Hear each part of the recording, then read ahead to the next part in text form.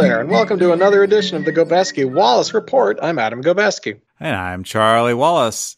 Today we're going to do the third installment of our Sci-fi Shuffle series. We are going to discuss the 1973 animated film, Fantastic Planet. And we've got three guests with us today. We've got the person who chose the film, Paul Wilcox. It's great to be here, and you're welcome.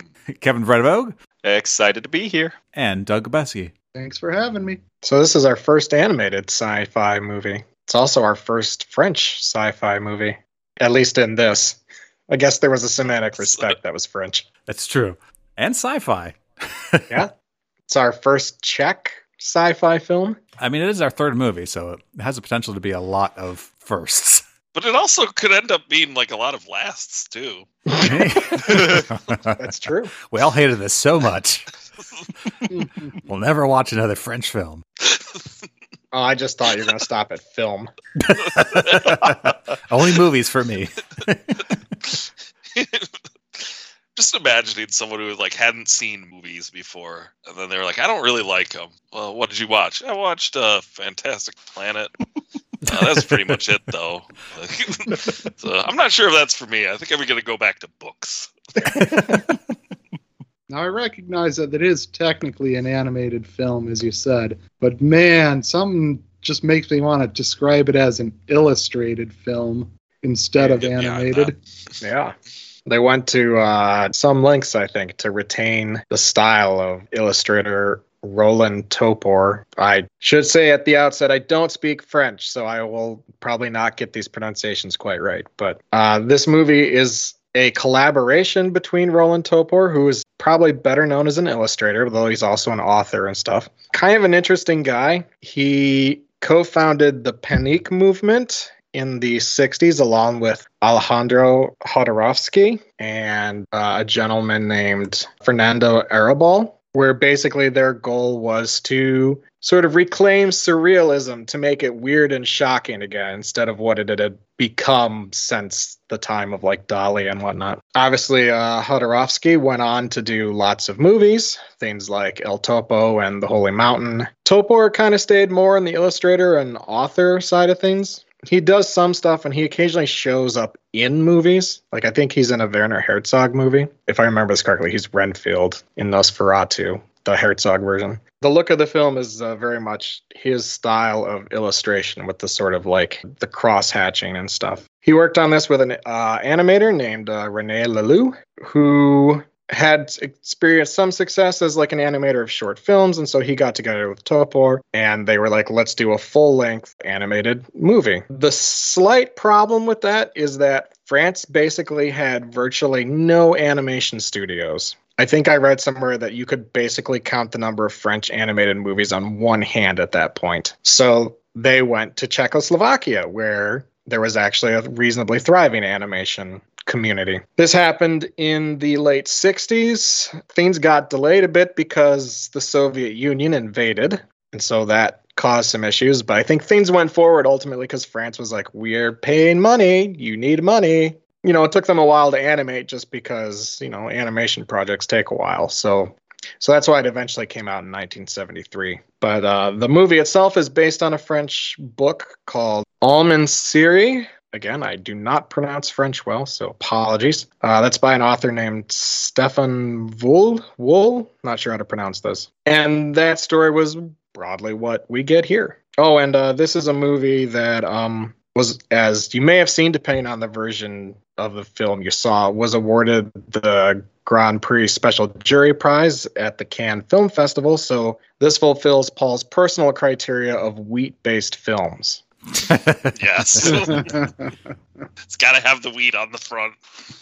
I'm kind of curious about, like, I didn't actually look in much into the actual animation techniques, nuts and bolts of it or anything, but I just find it interesting. I just wonder if there was anything different than that they were doing, you know, than the prevailing, you know, animation of the time. I kind of picked up on some of what you're describing there, like in terms of illustrated versus animated. Like if you compare it to, I don't know what Walt Disney movies would have come out around the same time. Frame rate is not the word I'm looking for, but it wasn't unusual for this movie to like show a face reacting to something and really only have it be 2 or 3 total images rather than someone who was moving like in real time, their mouth shaping into an O. It was just a face making an O shape to kind of indicate whatever emotion they were feeling. Or it would do like the fade transitions in between shots, like, kind of like the animated storybooks that I remember watching as a kid, like Curious George and stuff.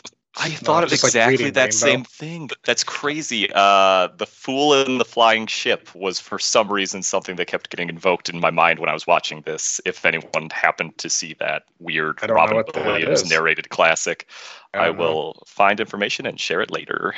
Lovely. The reason why I said illustrated was certainly what you're saying there, where the animation is sparse in terms of things actually moving, but more that like so much of the animation that we're used to is a lot of like flat colors, stuff that can be easily transitioned from one frame to the next, whereas this is essentially like colored pencil drawings, and they're doing it in a way where it's not going all over the place like it's Dr. Katz. Like, it's pretty steady. So I guess before we launch more in depth into this, we should probably just take a step back and just ask Paul, first of all, was there a particular reason that you chose this movie, that this came up in the shuffle, or did you just hit next on your iPod?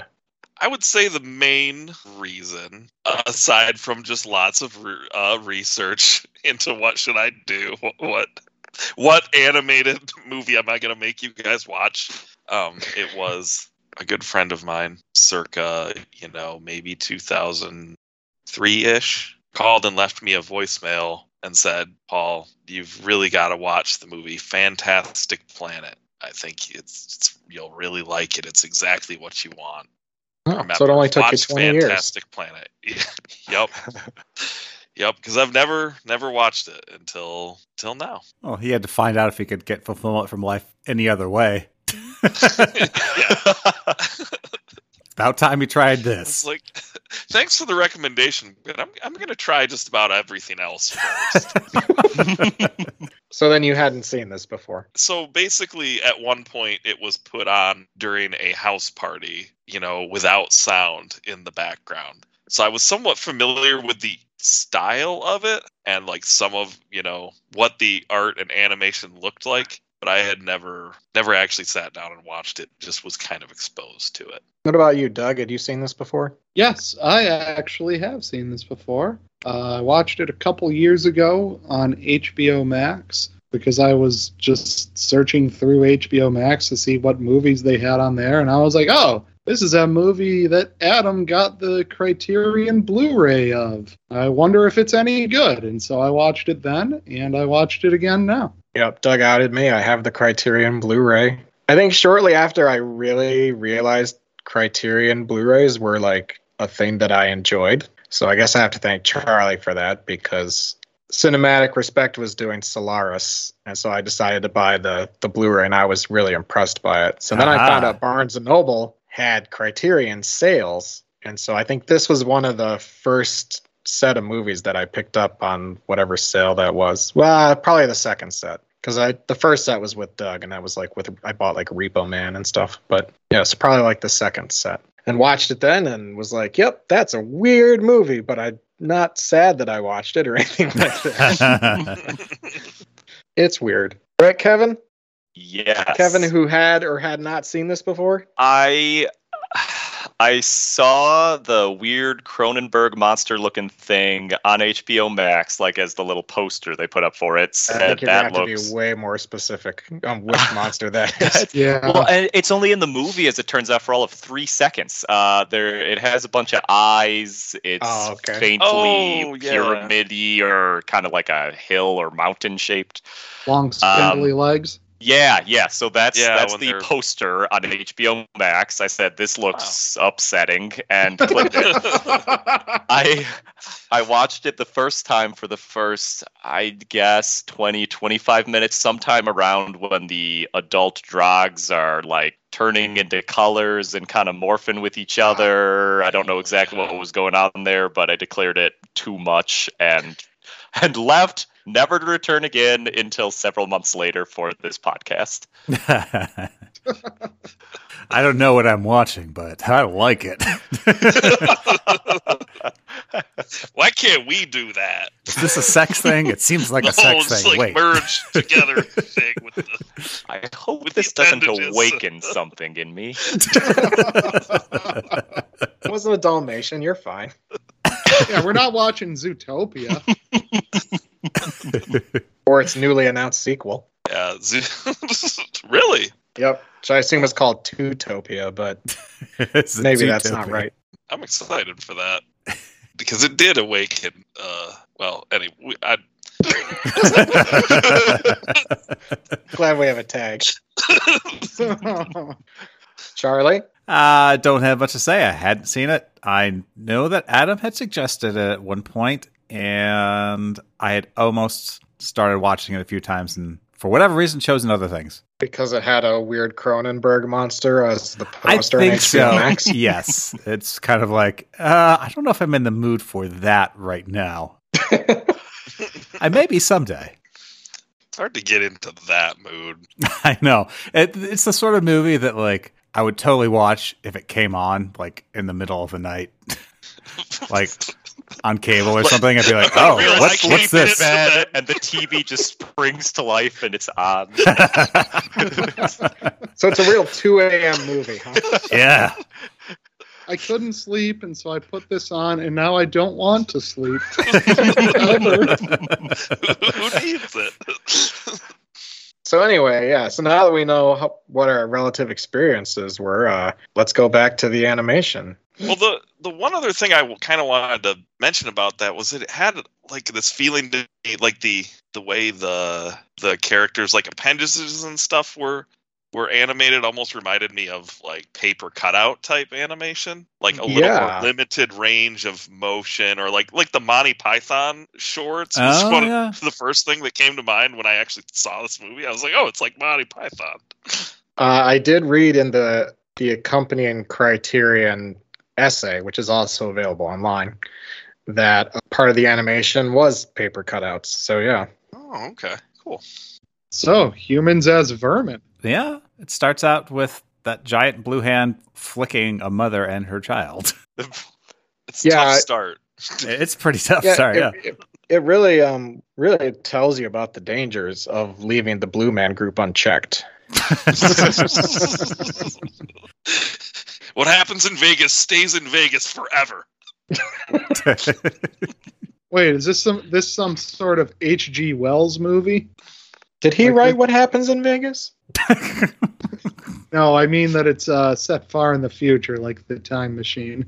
Yeah, so maybe one of the things we should just mention is that the human-like characters are called Oms, O-M, but that's a pun in French because the word for human in French is Homme, H-O-M-M-E, pronounced the same way. This movie is full of like things like that, weird little French puns and things where I'm always kind of wondering about the translations too, like that the main character's name is Terre, and so they make a planet called Terre, and I'm like, okay, well, I get that in English. It must be the same in French, right? Or yeah, so the word for Earth in French, I believe, is Terra, which I believe is the name of the planet that the Alms originally come from. Which is Earth, like, right?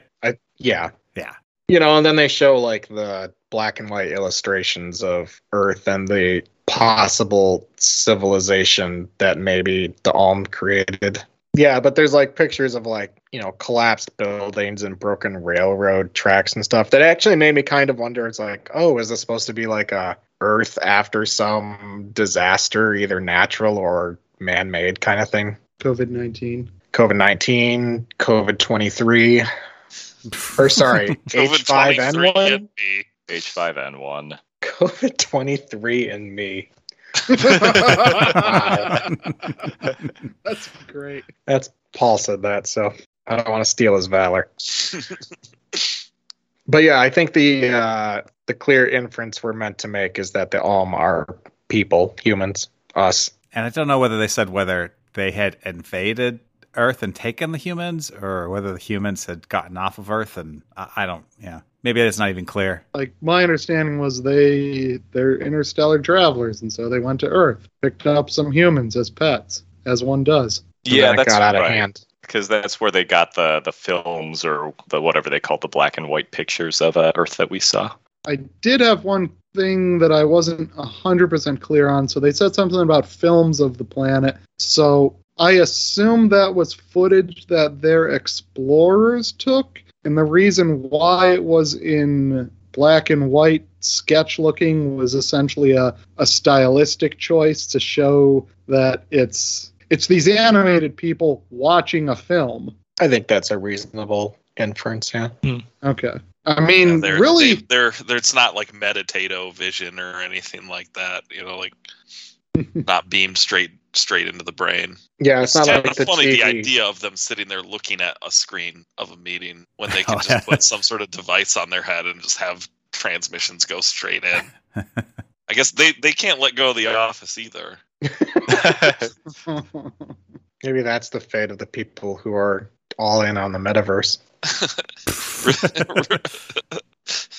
Yeah, really, this is actually what inspired Horizon Worlds. You put this device on your head, and then you can go virtually watch a television in a big meeting room. Here we are at La Planète Sauvage. As you can see, the Trags are meeting with other interstellar travelers. Yeah, I guess we talk about the title too, because in English it's Fantastic Planet, and in French it's La Planète Sauvage. Is that what it is? Yeah, and which wild is not is my understanding. Yeah, not literally the same translation. Yeah, it's very jarring for the captions to translate it as Wild Planet. I mean, it's also worth noting that in the movie, the Wild Planet is actually the moon, not the planet they're on for most of it. Mm-hmm. Yeah. There's nomenclature issues all over the place here. I guess they thought Fantastic Planet might be a catchier title. It's the 70s, I don't know, Wild Moon is kind of cool. Nobody else thinks Wild Moon is kind of cool? I'd watch it, I guess. I don't know, Wild Moon in English sounds like it's going to be a Western. Or maybe a werewolf movie. Or like a coming-of-age story for, like, about like Hippie's daughter. Yeah, that's true, too. All right, let's find out what Wild Moon is. We got enough guesses. It's got to be one of those. Fingers crossed on the werewolves.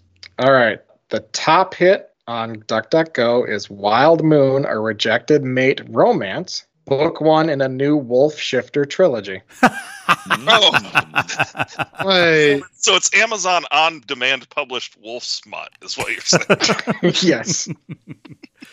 So you want to discuss the themes of the movie, Charlie? Sure, let's do it. This movie's pretty funny in a lot of parts, actually. It's just the dialogue that a lot of the aliens give, which is kind of a clue to the themes to me. Which is like as weird and as alien and strange things that they do. A lot of things, especially how they talk about the humans, is very much how we talk about pets and vermin and rodents and things. Do you have any examples? Like Frisky. Like, don't give that animal a name like Frisky. Don't give it a... That's when I was wondering a real what name. The French words they used were, or what the names were. Were they just random, like, French dog names? Probably, yeah. And then we meet a human later whose actual name is Frisky. So, yeah, we get a lot of that where it's like, they kind of talk like us and they are kind of ignorant in the same sort of ways we are when we talk about other living creatures or the environment or whatever. Did you like that? I did like that, yeah. How did it make you feel? It felt like they were us and then the humans were other animals or like I said, the environment or whatever. That's kind of what I was thinking the whole thing was about. Like the way that we underestimate animals' intelligence. Like, it's just a dumb... I don't know why this, dog is doing this dumb thing. He's so crazy. But they've got some perfectly good reason for that. It's because you can't understand it. Yeah. And put them in silly clothes. I mean, I didn't think about this till now, Adam. It kind of reminds me a little bit of Battlefield Earth. That was the thing I was going to bring up. And I looked it up, and yes, Battlefield Earth, the book, comes after this. So L. Ron Hubbard's a hack, I guess. Yeah. Because I definitely had that. I don't know if I had that feeling watching it the first time, but when I looked at the plot synopsis before we watched it again, just sort of refresh my memory, I was definitely looking at it and go, well, wait, this is just Battlefield Earth, except minus the parts about gold. Minus the economic subplot. The CGI tongues. No, he changed the guy's name from Tear to Turl. He changed the letter. No, that's not Barry Pepper's name. Barry Pepper's name was different. Johnny. What was Barry Pepper? Was it Johnny? I think so. Why do you know that? You haven't seen the movie. I read the plot synopsis on Wikipedia earlier today. Ah, okay. So then you also felt it was like Battlefield Earth a bit? I didn't even think about it until I was in the middle of talking. Adam just Socrates you straight into that one, really. But here the Drog are much more like us, I'd say, like ignorant in a relatable way, as opposed to Battlefield Earth, where the aliens are just like... Find the Cyclos relatable? Talking about economics. Gold. But, I mean, for the Drog, at least it was believable that they might have created the society and the technology that they have. So yeah, one way to read this movie, I think, definitely is sort of an animal rights viewpoint of like, oh, this is how we treat animals and stuff. How would we like it if we were treated that way? But another thing I've read is that some people have interpreted this as a racism thing, that the Drog are subjugating the Alm. Yeah, I mean, sure, yeah. What do you think about that, Kevin? Kevin wasn't talked enough. I didn't think about that. I kind of picked up on the animal rights aspect of it. I guess you'd have to take like the size difference a little bit less literally and more like the power they have in society. Without thinking about it for another couple minutes, I couldn't say for sure I like that reading better or worse, but at least the animal rights reading is maybe the more literally presented one in the movie.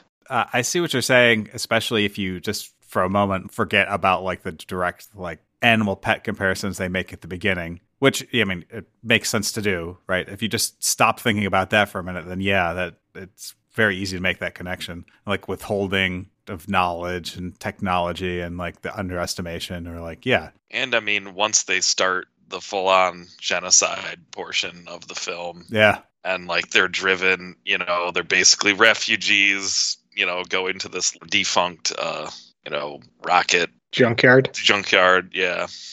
I was ready for the movie to be weird, but I wasn't ready for there to be like mass human extermination. Well, one other interpretation I've seen advanced is that this is actually meant to reference the Holocaust in some way. I definitely felt that a bit. And for what it's worth, Roland Topor was Jewish, or at least his parents were. I guess I don't know if he was practicing, but yeah, the extermination of what's considered to be a lesser species that can't learn and is unintelligent, and the use of gas to kill them, I think, has led to certain connections being made there. Yeah, and it being such a mechanized process in general. Yeah. The gas and the various machines. The magnifying glass, frying them like ants. Oh. Yeah, they really displayed a whole array of methods at the end there. Yep, had a glue ball, a vacuum. So from anyone's research or from any of your viewings, were all of your interpretations of the movie, I guess I don't want to say kind of taking it at face value, but more, the movie presented literally the ideas it was trying to, send across. There wasn't like that deep a layer of subtext. It's either like animal rights, because we're oppressing the animals, or a racism allegory because, we're being to a minority group. Is this movie one that's supposed to be taken I don't want to say fairly literally, but I can't think of a better way to phrase it right now. You know, like what you see is basically what it's trying to pitch.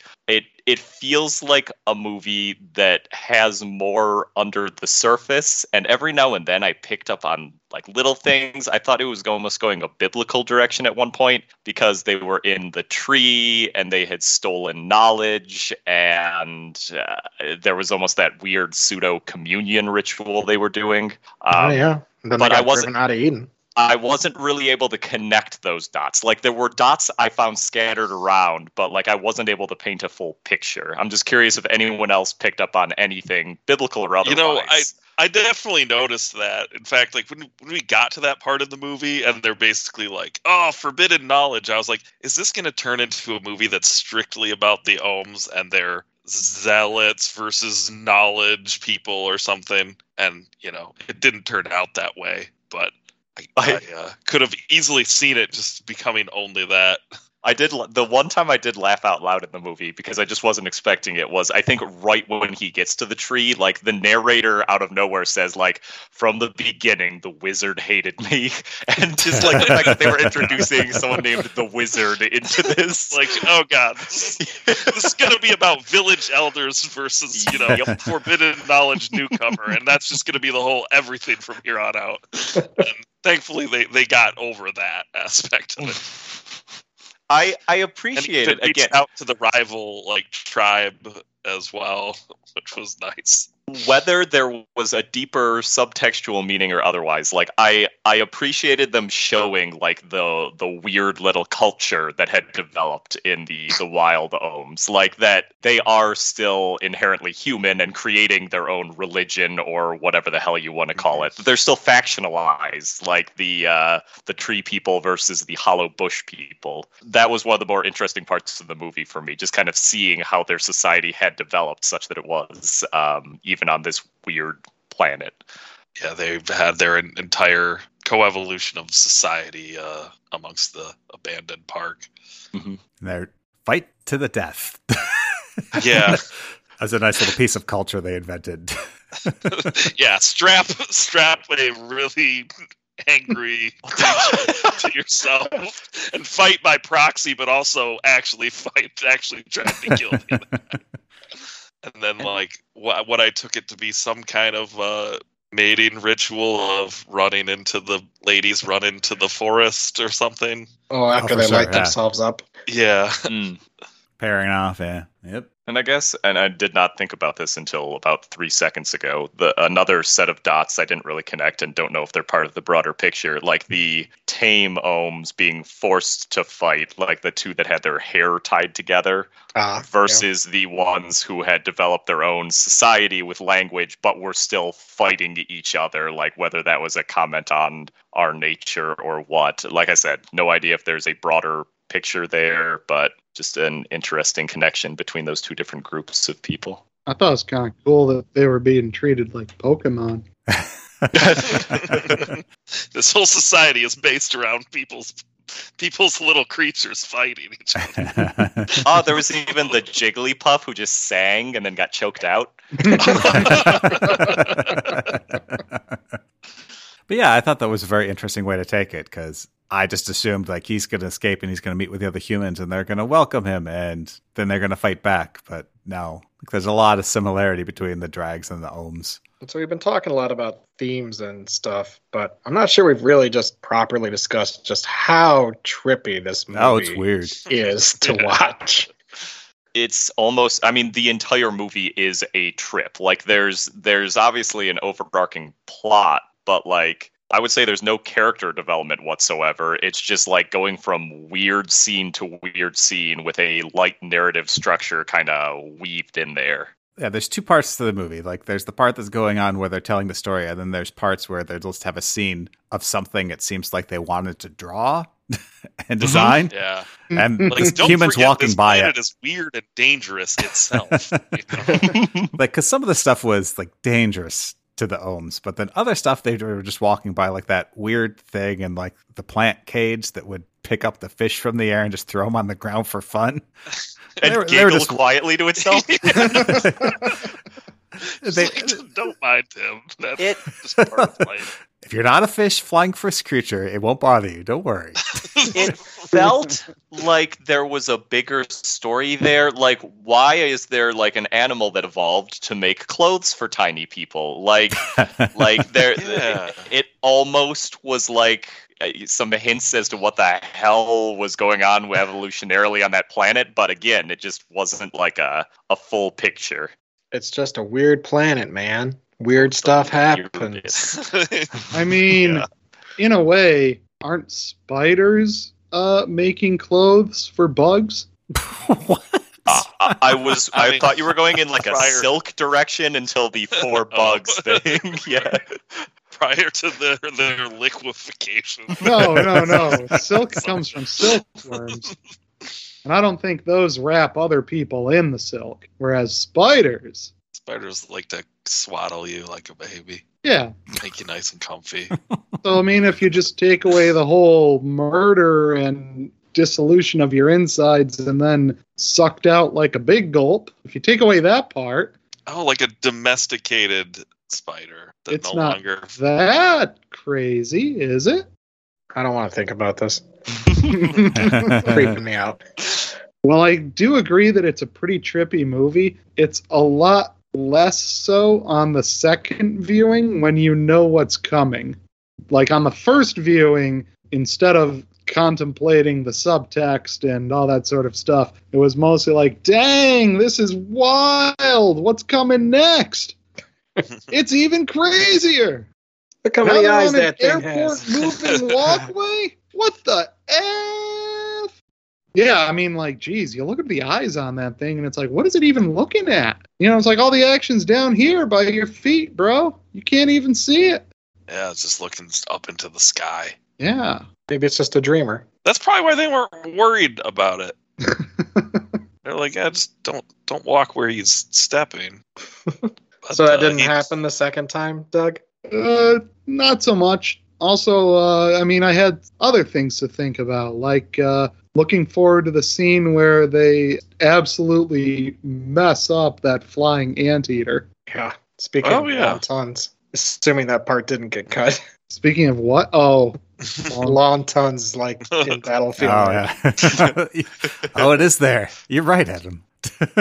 There's something about the way the scene transitions are done that I feel like just really puts you in this I felt like I was in this really like, okay, you just go with the flow. Like here's another like little vignette that is connected to the previous scene. You're not necessarily like, what is going on? You're I don't know, I found myself kind of being like, you know, there's the potential that some of this will be explained, but I'm not going to bank on that. And I feel like the way it's paced and transitions scene to scene, it just kind of makes you sort of take in everything as like, all right, this is what this world is like. You just accept it as fact. Everyone else is. So just kind of go with the flow. Yeah, it's like Kevin was saying that, the illustrated sort of nature gives it that storybook feel. It's just like, oh yeah, this is the part where they bathe in the blood of their enemies, and now we've moved on to the next thing. Yeah, like, that's interesting. I thought at first it's kind of like, oh, they're probably pretty thirsty, and this is good nutrients, but now I'm wondering why they shower in it too. Yeah, he showered in the blood of his enemies.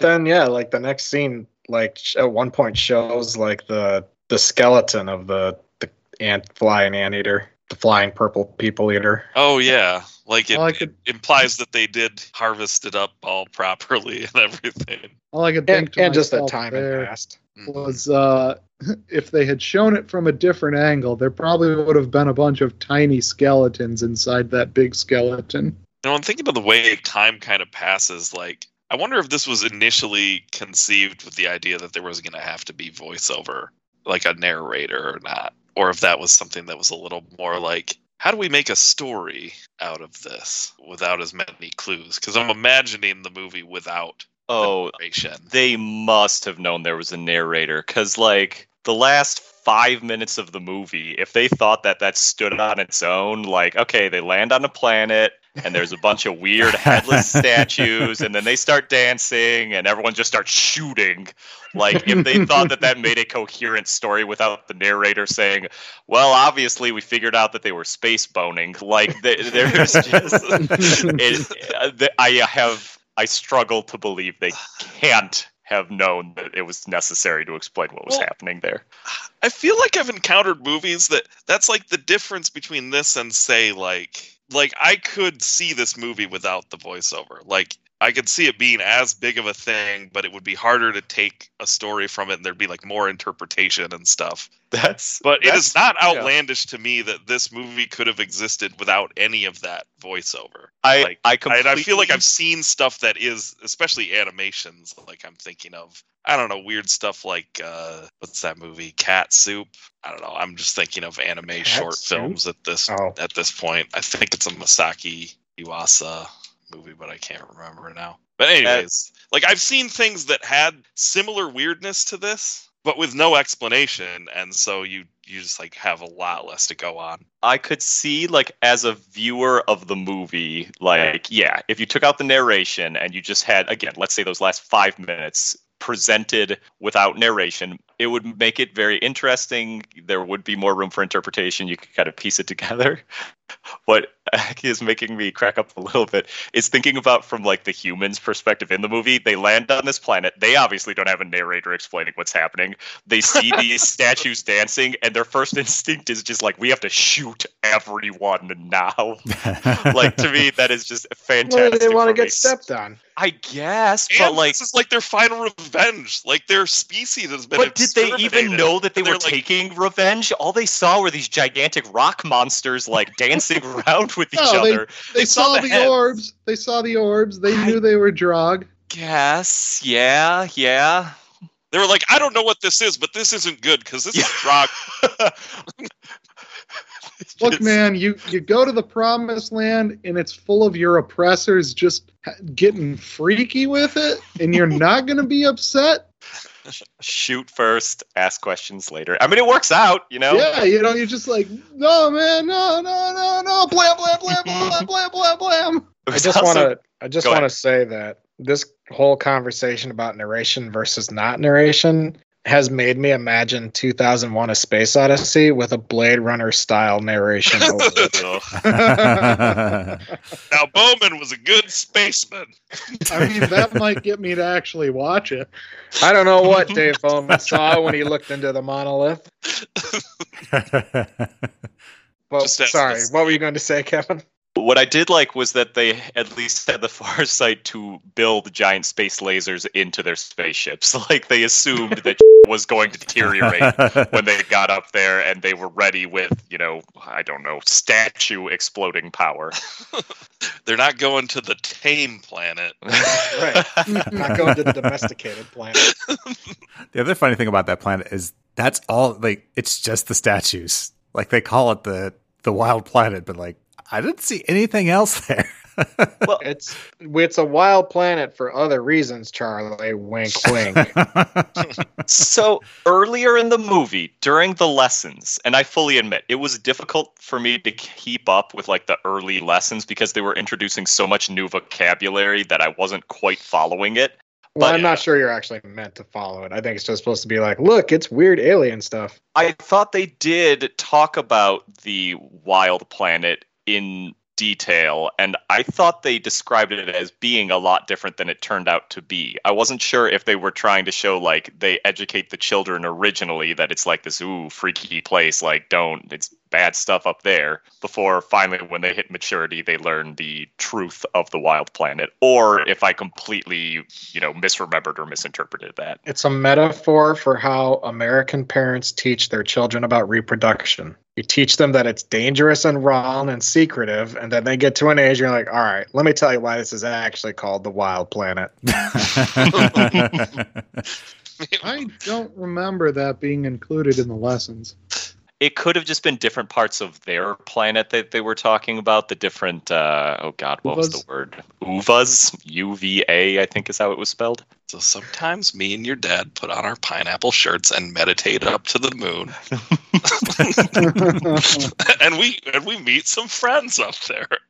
One quick aside I want to get in before we get too far. That movie I mentioned, Cat Soup, was not Masaki Yuasa. It was Tatsuo Sato. It's an experimental short film based on a manga. So that's the story on that. And then the ending, which comes pretty abruptly, and it was the drags are like, "Oh yeah, okay, well let's just get along now." And the Ohms are like, "Okay."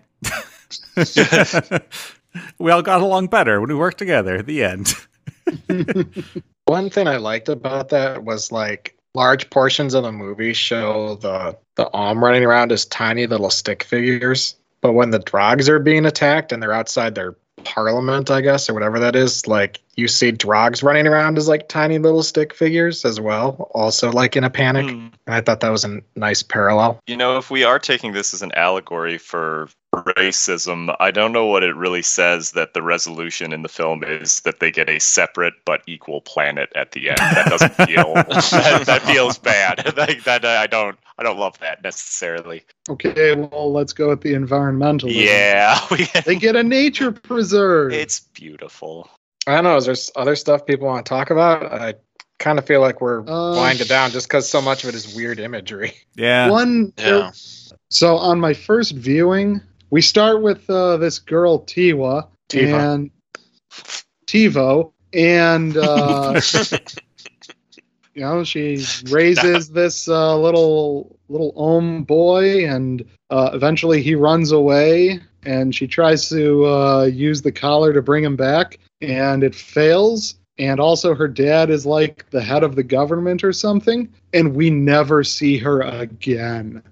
I just thought for sure there was going to be like a subplot or like a callback at least where we were going to see something involving her and, you know, having the head of the government's daughter raised this horrible monster who taught the rest of them how to rebel and, you know, better be vermin. Well, do they know that though? Do they know that Tara is the one who brought them the gift of knowledge or whatever? However you want to phrase that. I don't think they know that it was him. Or are they just like... They don't ever give these little bastards murdered one of us and now they're fighting back. This is terrible. Yeah. And now somehow they built rockets and are shooting our sex robots.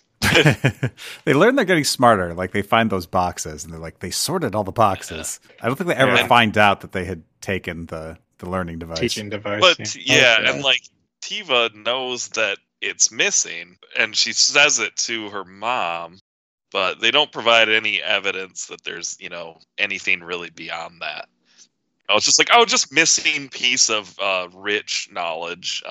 Also coincides with my missing hyper intelligent pet, but it's probably nothing. Well, sure, but it's like this the way they act towards Tara the whole time. It's like they think it's like your dog ran away and was carrying your laptop or something, or I don't know, right? Yeah, that's the equivalent to them. They're like, I wish that they were both here, but they're not, and they're gone forever. I'm sorry. We'll buy you a new laptop. The dog's been nothing but trouble. I was surprised at this being kind of a, you know, some kind of version of a happy ending. But I feel like if it was a more, I guess, mainstream movie or whatever, that it would have ended up with, like the Tivo would have been... Tiva. Like, Tiva? Tiva, not Tivo. I said Tiva. You said Tivo. Did I say Tivo? Yeah.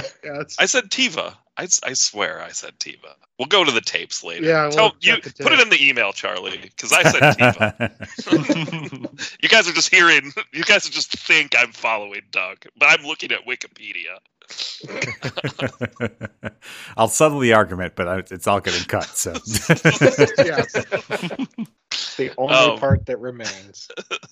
But I feel like if it were, you know, going for like a more widespread audience, the daughter would have come back in a more instrumental way in bringing about world peace.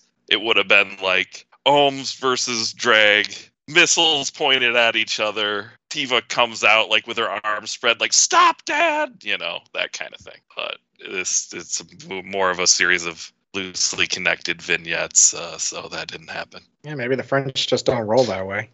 yeah, that could be.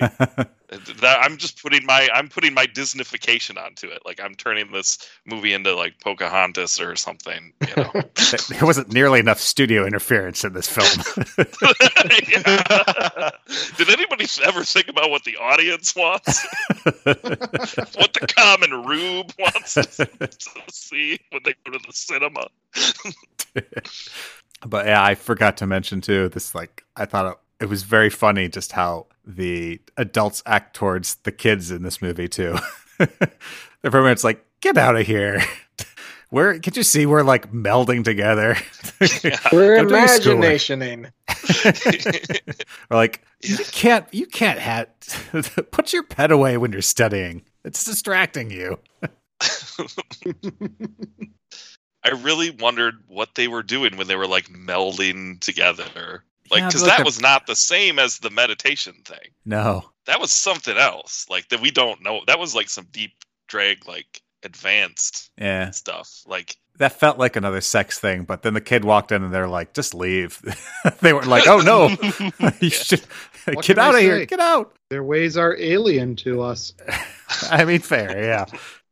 Like, it almost like it's every scene you see a new crazy thing and you think, I think I was falling into this, like, okay, this is what the movie's actually going to be about now. Like, you know, oh, the melding thing. Clearly this is a major plot point.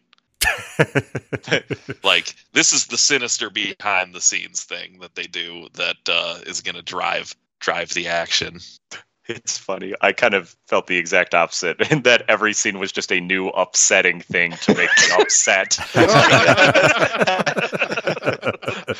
Yep, this is what they've decided to throw at me now. Okay, moving along, and there's another Cronenberg monster. Spectacular. Now here's a child getting encased in crystal. Okay, wonderful. But you can just whistle your way out of it. Yeah. Which the crystal was pretty great. Which did anybody else think that I thought they were almost whistling some of the musical themes that we had heard at that point, like one of the main motifs when they were doing when Tara was doing the whistling, which we haven't talked about, by the way. We haven't talked about the music. That's like the last main thing we gotta cover. Yeah. I didn't personally notice that, but that doesn't mean it wasn't happening. But yeah, let's talk about the music. Paul, what'd you think? Since you're the jazz guy, it felt vaguely jazzy at times. Yeah, I thought it was really cool. I thought it was a big part of the appeal of the film. Like, I think because of the music, I think it helped a lot of the imagery go down smoother, I guess. You know, like you could put some sort of more avant-garde or like kind of uncomfortable or disturbing sort of soundtrack behind it, and it would be a much more sinister movie very easily. But, you know, it was pretty jazzy, and I thought it was pretty cool. You know, at times it was kind of, you know, had that groovy wah-wah feel. And I really liked the saxophone, but it was also definitely like, all right, this is like the sex saxophone. The saxophone. Yeah, like the music's really very cool instrumentation and all that too. Like I don't know, I just like the whole vibe. It's like it's a late 60s soundtrack, but it's also like not. Like sometimes it feels like it's that kind of psychedelic jazz feeling, but other times it just feels like its own thing, I guess. Yeah. Like it's really scratched kind of an itch that I've been like searching for lately, which was like a slightly more or like a moderately more orchestral feel to like fusion or something. Sometimes it just felt like really groovy, really 60s, but yeah, then sometimes it just felt completely bespoke. Yeah. Apparently the main theme is very reminiscent of Pink Floyd's Adam Hart Mother Suite. I've never heard it, and I didn't even really think of Pink Floyd when I heard it, you know, like I'm sure there was like various like rock and psychedelia influences, but it just was unique enough and combined with the weird, you know, the otherworldliness of movie sort of made it feel like something all its own to me. Just kind of piggybacking off that otherworldliness element that you just mentioned, I think this was a movie that, at least for my viewing, was dramatically better, you know, subtitled in a foreign language than dubbed. something about the fact that I did not understand directly what anyone was saying really helped contribute to the overall atmosphere that I think it was going for. Did everyone watch it in French, I assume? I did, yeah. Okay. Yeah. I just curious what the experience would have been like if it was just everyone speaking English. I think it would have, for me at least, kind of taken away from the overall effect of the movie. Yeah, because if you don't understand it, you can imagine that they're speaking different languages, even though they're both speaking French. Very much so, yes. I was just thinking to myself, like, when the boy Ter runs away and encounters the girl, I was just thinking to myself, wow, it's certainly convenient that they both speak French. Oh, that's true. Like, he was a baby when he was taken from his mother. How did he learn the Ohm language? Apparently the Ohm language is the Drog language. I guess the Ohm just only had the language of the colonizers at that point. Maybe, Well, they maybe just can't read. Is Yeah. that it? But they can understand them? Yeah. Like, they've been in that situation for so long that their old Earth languages may have been all phased out. Or maybe by coincidence, they just both happen to speak languages that are identical to French. You know, that wouldn't be like the weirdest thing about the movie, I guess.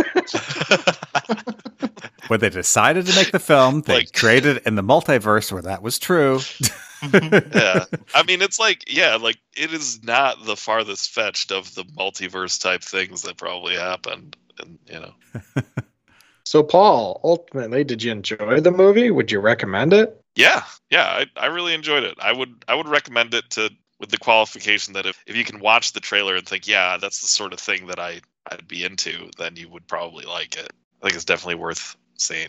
How do others feel? Charlie? I would definitely recommend people see it if they can look at the imagery just from screenshots and say, like, okay, I would be interested in seeing that, then they should see it. But I think just that can kind of tell you. I mean, maybe Kevin can speak more to that, but I did feel like there's something about the particular design of a lot of like the creatures and the environment that, I mean, it's so alien that it's kind of creepy. A lot of it's very creepy. So if you're down with that, if you're willing to be creeped out, yeah, I'd recommend it to people. One thing I really liked too about this movie is that it's just a weird juxtaposition of like familiar behavior, like from all the characters that's like very relatable, to like just a completely bizarre landscape and environment. So it's like bouncing back and forth between these two things. And I kind of like that. Just regular people walking through a real Dali painting. Right, exactly. Well, like I said at the beginning, Roland Topor was trying to bring surrealism back in a shocking way. So I suspect that's part of why this is so weird. I was not sorry I watched this. That was Charlie's highest rating. Not sorry. As a work of art, I'd say I found this movie compelling. The visuals, feelings it inspired, mostly negative. The music, all of it. I mean, it was great. I am glad I watched it. But like as a story or narrative, I don't know that it was necessarily the main point, but I guess I was kind of left wanting. Like, I was looking for less the narrator informing me that the weird dance the statues are doing is some weird mating ritual thing, and more character development. I mean, it's a story that it almost barely has characters in it. Kind of jumping back to, like, I think it was Paul's point about TiVo not really being a plot element after Ter had run away. So overall, I am glad I watched it. I would probably watch it again, but I am probably not bringing it to my next family movie night. You're not going to put it on for your kids and just leave the room and let them enjoy it? They'll figure it out. Levi will laugh. Isaac will be scarred for life, but... Turn the subtitles off. Neither of them can read. I don't think that makes a big difference at this particular point. Kara didn't watch the movie with me, but she did walk in at one point, and she's like, "Oh, there's boobs in this," and I was like, "Yeah, it's a '70s movie. It's that kind of movie." I barely even registered that. There was so much weird stuff going on. I guess there were a lot of half-naked people. Yeah. Yep. I think because it's never really sexualized, you sort of quickly just like, yep, it's just part of what's happening. Right. Yeah. Like, at no point are we really encouraged to lust after any of these cartoon characters. Is sexualize the right word? Because at one point we see people strip down and then get chased for sexy times. I mean, yeah, but they don't show the sexy times, and because the whole thing reads as a weird ritual that the Alm have created where they eat moon fruit or whatever's happening. It's not presented for the viewer's pleasure. Right. I mean, it's not there are horny. characters engaging in pleasure, there's like not the Marvel movies. It's certainly not horny. Yeah, you could put this on your main account. Doug, what'd you think of the movie?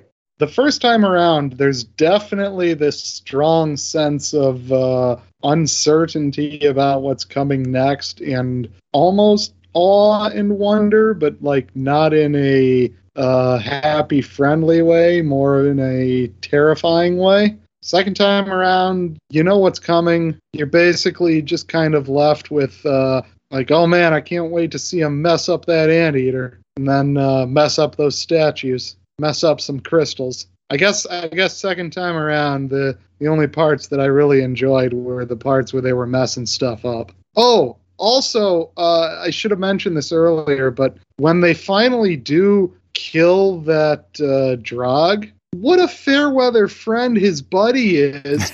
He sees a bunch of these little things attacking him and like trying to hit him with tiny knives, essentially, and he just runs away like a huge coward. What the heck? These Drogs suck. To extend the metaphor I brought up before, it's like watching just maybe a bunch of pugs suddenly whip out a bunch of knives. Yeah. Start going at your friend. I mean, yeah, I would run. I ain't trying to join him.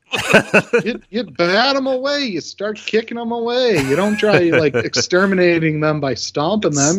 You try to save your friend. That's really easy to say when you're not in the situation of getting attacked by tiny, intelligent creatures. Like, I feel like it's kind of the horse-sized duck or duck-sized horses sort of thing.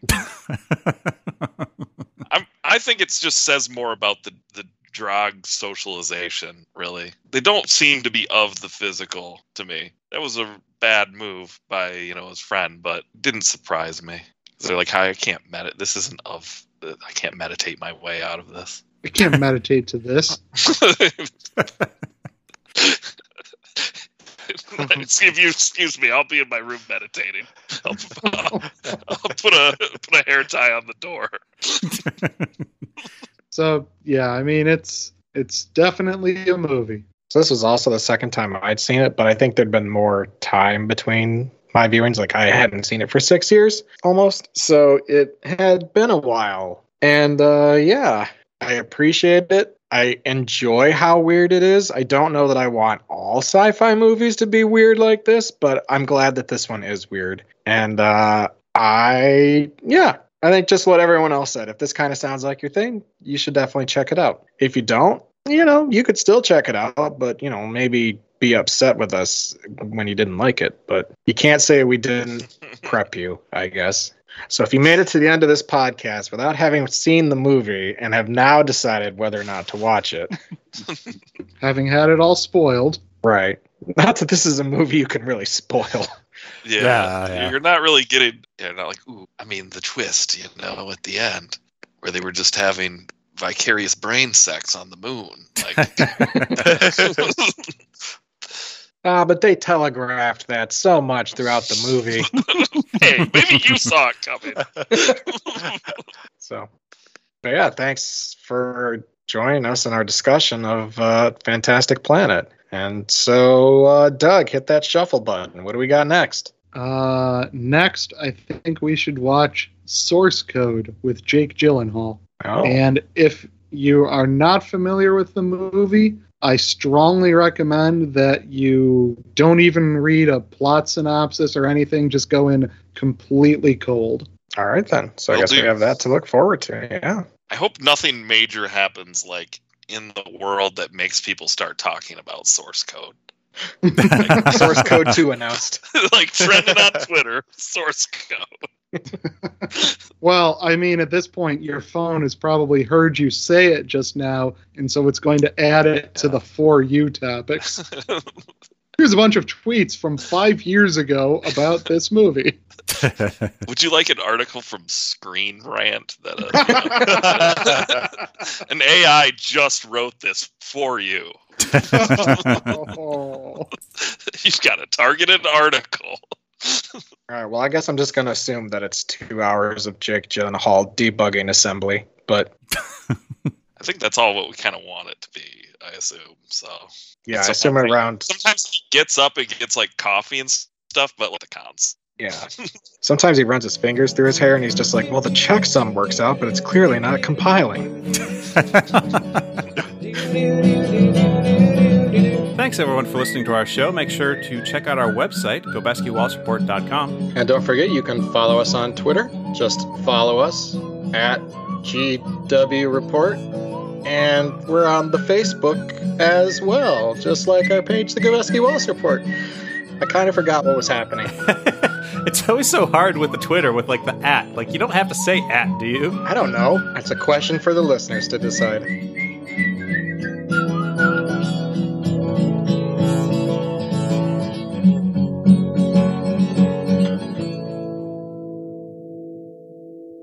This week we are reviewing the movie Fantastic Planet, which was... Let's go with discussing instead of reviewing. Oh, well, I was going to really, tear into it, but I guess. I'm introducing number grades at the end. So today we have 3 frisky guests with us. We've got... Not fantastic? No. Yeah, fantastic is just sitting there, man. Yeah, we've used fantastic. We could go with wild. Yeah, you can call us Sauvage guests. Or we could not do this for the Sci-Fi Shuffle. This is an option. I think we've introduced a new bit where I keep doing it, even though Adam says I shouldn't be doing it. Yeah, you also didn't start over your we're going to discuss statement, so we don't know what we're doing.